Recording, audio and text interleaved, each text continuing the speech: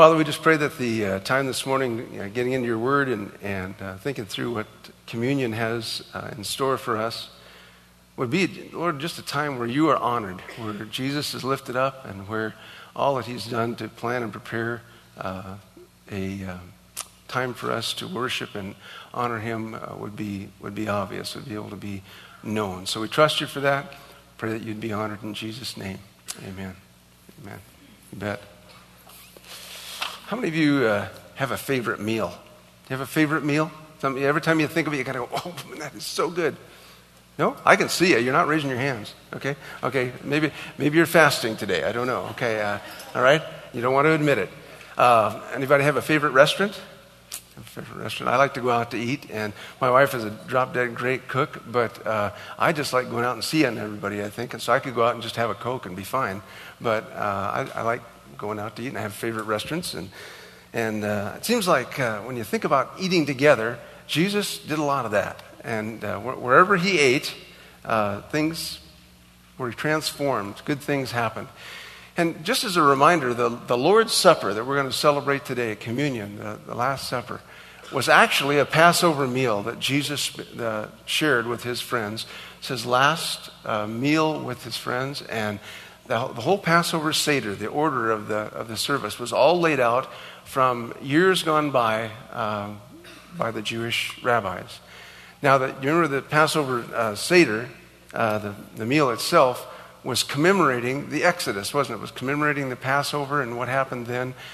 Back in Exodus chapter 5, God had allowed his people to go down to Egypt. They had become slaves of the Pharaoh in Egypt. And they were in captivity. They were being treated very badly. God told Moses to come and tell Pharaoh, you need to let my people, the Israelites, leave your country and go into the wilderness and eventually into the promised land. Well, Pharaoh was less enthused, to say the least. This was his workforce, wasn't it? He was using the Israelites as his slaves to build his kingdom. And so he said, I don't think so. And so God used 10 seminars for him. They were plagues, actually, but they were opportunities for Pharaoh to kind of get the message. And so each one taught Pharaoh a little bit about this creator God that Moses had introduced into the picture.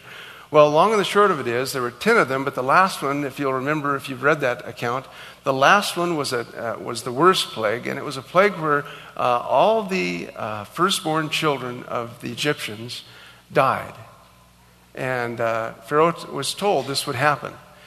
And God had told the Israelites, all his people, if you'll take the blood of a lamb, of a sheep, and put it over the doorpost, the entry area of your house, I will pass over your home, and your firstborn child will be spared. And that's exactly according to the scriptures. That's exactly what happened. That the Israelites' children were spared, the Egyptians' children died. Well, because of that, and because of the power of that, Pharaoh decided, I'm going to relent. I'm going to let these people go. And so Moses took about 1 million plus people, Israelites, out of Egypt into the desert and onto the promised land. That's found in the book of Exodus, because it was the Exodus. Just a little connection there. Okay. In the book of Exodus, you have that whole account. And so because of that, God didn't want his people to forget this. He wanted his people to remember who he was. And so they began a yearly Passover meal. And everything in that meal began to, we'll get to that in just a second, began to commemorate what went on during that time. Everything in the meal was symbolic. It had meaning to remind them of how good God had been to them and how powerful he was.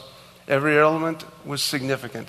And the purpose of the Passover meal, and this is to help you kind of fill in your notes page there, the purpose of your Passover meal was to remind them of God's loving faithfulness and his plan to save them and redeem them. Redeem, to deem again, to take something that was lost and deem it again in its original purpose. To redeem something. Remember that, would you? He wanted them never to forget who he is and that he alone is their creator, the God who took care of them. So as the Passover meal went on, their response was to be three things, okay? They were to have gratefulness toward God, worship toward God, and loving obedience towards his commands. So their gratefulness led them to worship him, and their worship and saying, God, whatever you want me to do, led them to obey his commands. That was the purpose of that meal in a nutshell. So during the Passover, the Passover meal that Jesus celebrated with his friends, the disciples, he included three new things, through new additions or elements into this meal that really were very unexpected to the disciples. Have you ever had a meal where something unexpected happened? You had it all laid out, and all of a sudden something happened that you just didn't expect. Have you ever had that happen? Yeah? Anybody have a 2-year-old? Preschooler? Okay? Things that just didn't know that was going to happen. Well, that's kind of what happened in the Passover. Jesus introduced three things that surprised them. I remember I was at a dinner in Billings. I was on Faith-E's staff, and we were interviewing a new pastoral candidate and his wife. And so we went out to Olive Garden after we were all done, and there was the whole pastoral staff, a large group of people, and sat down, and we all ordered. In a few minutes, the orders started coming, and man, there were enough plates all over the place, and this table was not that big. It was kind of a moderate-sized table for the amount of people that had gathered around it. So the plates began to just stack up on the table, and I looked over to my right, and Mark Johnson, our youth pastor, our student pastor, was sitting just a couple places down from me, and I noticed, man, Mark was always kind of a sharp dresser, and today he had on, it was in the summer, and on a pair of just really looked like brand new white shorts, cutoffs. And I thought, man, those are just really, they really shine there, Mark. And so the orders kept coming, and pretty soon the final order came, and there was 2 plates, and the waitress sat it down, and all the plates were up against it. She didn't have any place to put them, so she was just going to make some room. So she just gave it a little shove. Well, they were all connected, and so the large plate of spaghetti that Mark had ordered with the red sauce just slid right off, upside down, and dropped into his lap on his shorts. And I thought, well, this is going to be interesting. And what made it more memorable to me was not just that unexpected situation, but Mark's wife, Denise, thought it was hilarious. And she began to laugh so hard, we almost had to resuscitate her, you know. She was trying to find air. She was just having way too much mileage off this. And I thought, well, this is going to be interesting. Well, see, I'd like to be in the car on the way home. And so Mark just picked it up and in a very gracious manner, didn't embarrass the waitress or anything else, and just took it out and cleaned it up and went out and took care of cleaning off her shorts. It was just a gracious guy. And I thought, that's a godly man. It's a godly man. If you can handle that in front of all your friends, and we didn't let him forget it over the next few weeks. But it was just very unexpected, changed the whole climate of the meal. And that's what's going to happen here in the Passover meal with Jesus and his disciples. These new interjections into this meal are going to be very unique, to say the least. So during the Passover meal, there was a time where the first new element was introduced, was just after this time where they dipped their hands in the Passover meal in some water and washed them ceremoniously and dried them off to remind us that we are to be pure before God. We're to be clean, be washed before God. And the disciples did that, and we're expecting to move on to the next element. But Jesus got up, took off his robe and his outer garment, and wrapped a towel around him. And you remember this. And he knelt down and he began to wash the disciples' feet. The dirt of Jerusalem was all over their feet. And he began to wash one, and then the next one, and then he came to Peter and says, so he got up from the table and took off his robe, wrapped the towel around his waist, poured water from the basin, then he began to wash his disciples' feet. Let's move on there. Drying them with a towel he had around them. Then Jesus came to Simon Peter, and Peter said to him, now note this, Lord, are you going to wash my feet? Well, that's interesting. Jesus replied this. Peter, you don't understand you don't understand now what I'm doing, but someday you will.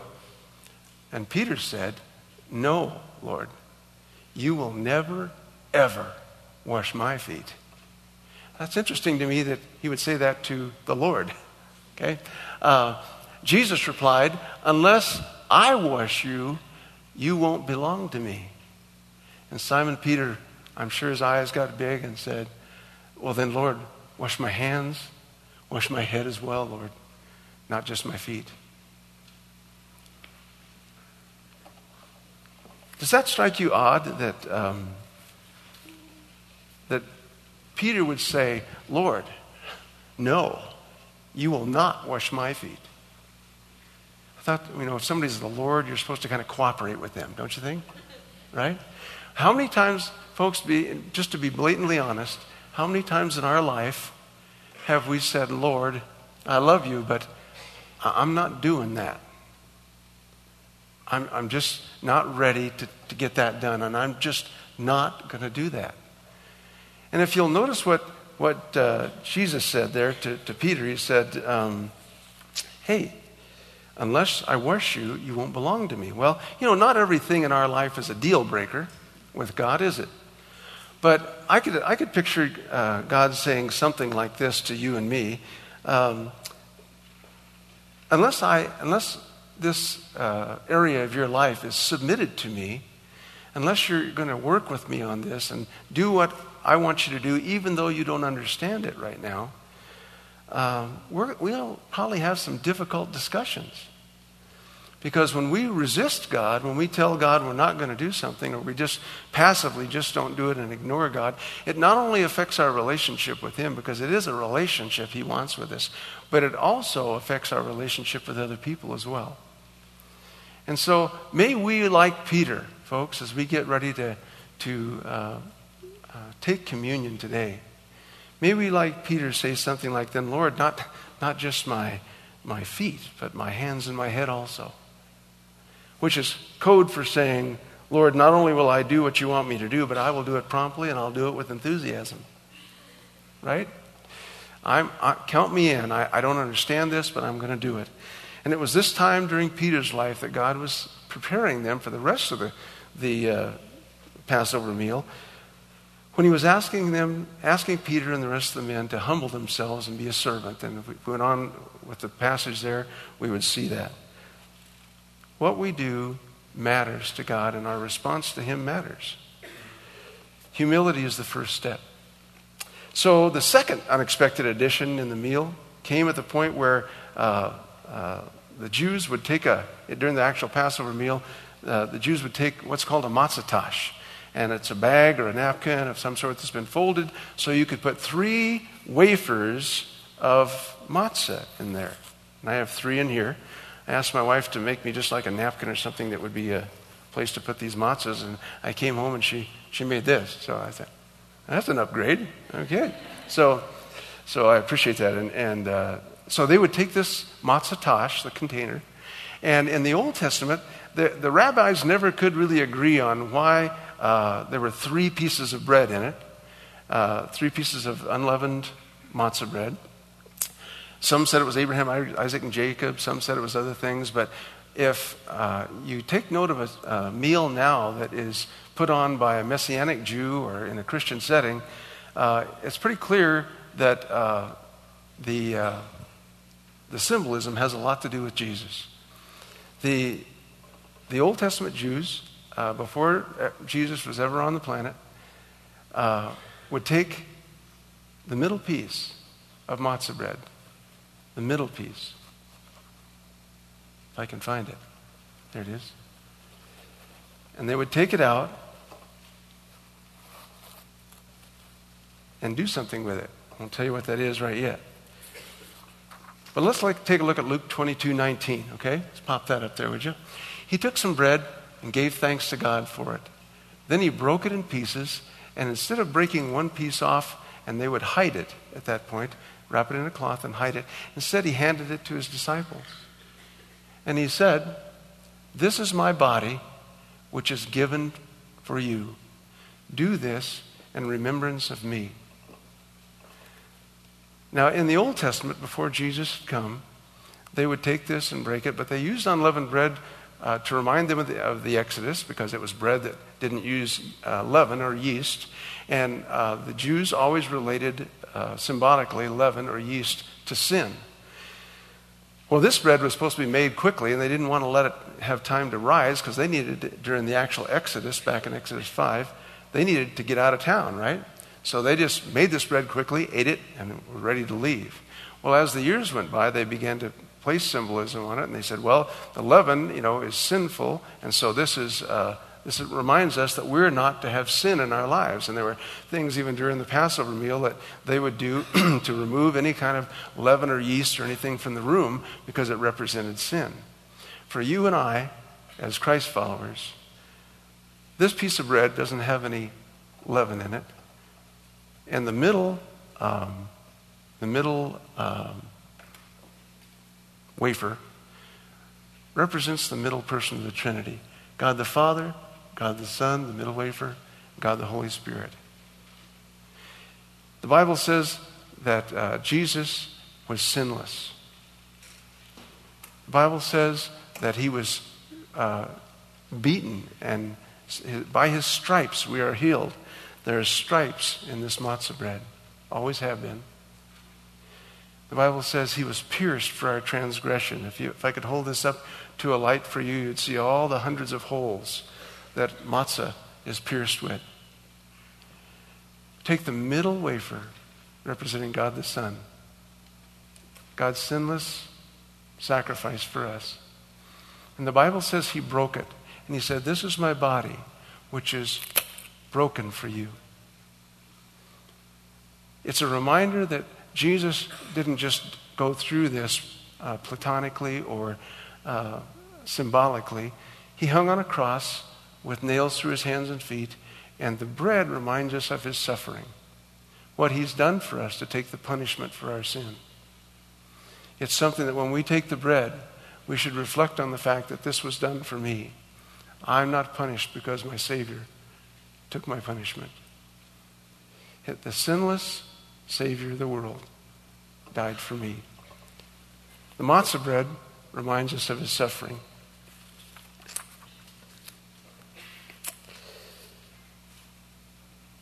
Jesus said, do that in remembrance of me when you do this.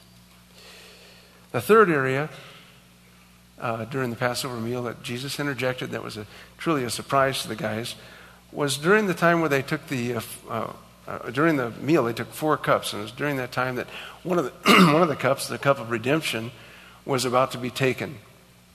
And Jesus picked up the cup and said something like this. The Bible says that this is the scripture that he presented. He said he took a cup of wine and gave thanks to God for it, and he gave it to them, and he said, each of you drink from this, for this is my blood, which confirms the covenant between God and his people.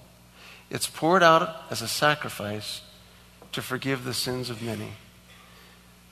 The juice of the wine that's during our communion service is a reminder that God, honestly, folks, takes sin seriously. God knows that sin will ruin our life, either right now or down the line. And he said that the only way we can deal with this is through the death of someone's life being taken. All the lambs and the sacrifices in the Old Testament were to remind them that sin is serious, it causes death. And when the lambs were slain, that was to remind the Jews that God takes sin seriously. And so when Jesus came to this point, he said, this is my blood, which is to remind you that I'm going to die for you, because blood is a reminder of death. The life is in the blood. When the blood is shed, death is a result. Jesus' blood was shed for us, and his death took the punishment for our sins. And Hebrews 9:22 says, there is no forgiveness without the shedding of blood. There's no remission of sins. So, in the Passover meal, Jesus took the cup, reminding us of his death, and reminds us that sin is serious to God. Sometimes the meal that we plan is significant simply because of all the sacrifice that's gone into it. And Jesus was introducing this cup of redemption as a reminder that he came to redeem them as well. And so that was part of the plan. Planning and sacrifice and all that goes into a meal makes it meaningful. And I can remember a few years ago, I think I've been married 37 years, so it would be 27 years ago. So I can almost not remember that far back. On our 10th anniversary, Connie and I decided that we would go back to where we had our honeymoon on the Oregon coast and celebrate our 10th anniversary. And we were going to eat at the same restaurant, which is overlooking a big bay where the breakers were breaking on the rocks. It was just a real pretty place. And so I said, let's do that. And I said, why don't I get your ring cleaned before we go on our 10th anniversary?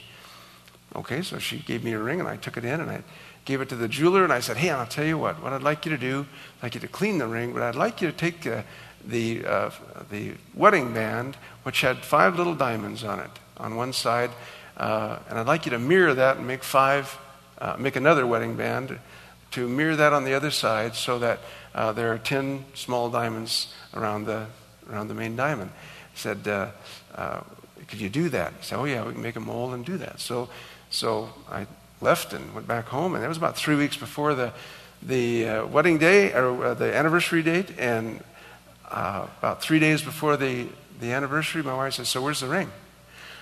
Man, honey, it takes a long time to clean a ring. It just, I stalled her as much as I could. I didn't actually lie that I remember, but bottom line was, she kept asking, so is the ring's going to be here for anniversary? And I said, I hope so. And so the anniversary day came, and the ring wasn't there. And my wife is not a nag, and she's not a mean person, but she wasn't happy. Okay? And so I said, hey, we're going to celebrate anyway, hon. Don't worry about it. We're going to have a great time anyway. So we went to the coast. We went to the restaurant where we ate on our honeymoon, and we had the gorgeous view. We weren't at quite the same table, but everything else was exactly the same. Ordered the same meal we ate then, and it was just great. The waitress left, and I reached in my pocket, and I pulled out this box, and I set it on the table, and I popped it open, and I said, I love you, hon. And, I was forgiven.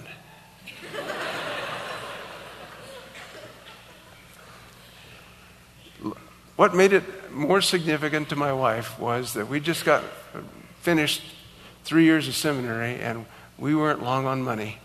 And she knew that somebody had saved up to get that done. And it was meaningful because of the plan and the sacrifice and the fact that it represented someone who loved her. And folks, I hope you can conceive of all that God has done that makes that look just almost insignificant. It's significant to me, but, from the Passover up to today, do you realize how much God has done to express, I love you, to each one of you here this morning? God loves you. He started that whole process of the Passover meal. He came to this time where Jesus said, this is my body, this is my blood.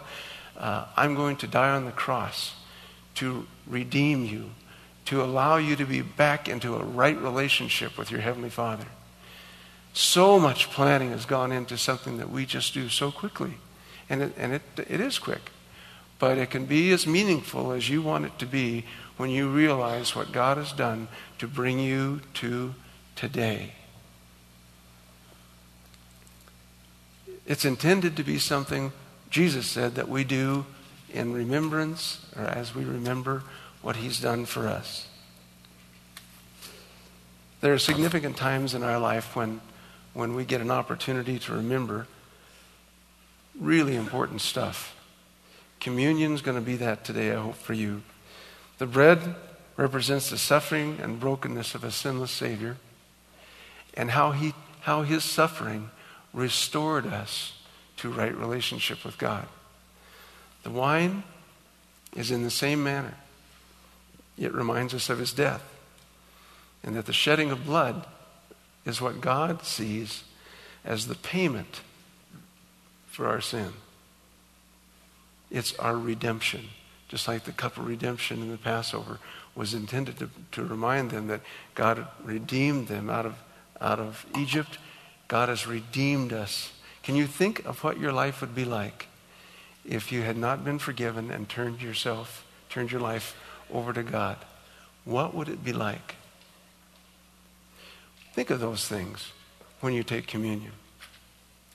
The bread represents the suffering, the juice, the death of Christ. So when we take the elements, Jesus said, do this and remember what I've actually done for you. It's in a mixture of humble reflection that we take communion today. And I'd like you to understand the fact that if you're a Christ follower here today and you've come to know Christ as your Savior, you have the ability to have common communion with Christ. And you're welcome to take this from wherever you are, even if you're a visitor here today and you love Jesus. If you're still figuring out your relationship with Christ, you're welcome just to tell God that, hey, I'm working on this. And I need to understand what you want from me. And if you'd like to ever come and speak to John or me or Pastor Brian in the days and weeks coming, we'd love to do that with you and just sit down and talk about what it means to be a Christ follower. But today, for those of you that are going to take communion, there are 5 stations, here and here and there and another one that I'm pointing to that I can't find. Where's the other one? Right in the middle. There we go. Thank you. Just for your information, the one in the corner near the exit there is gluten-free bread, is available there if that is a part of your diet need, and it's in that corner there. Come in a minute and take the bread, dip it in the cup, and remember what has been prepared for you, not just by the people that prepared the elements, but for hundreds of years, what Jesus has done to bring you to this point.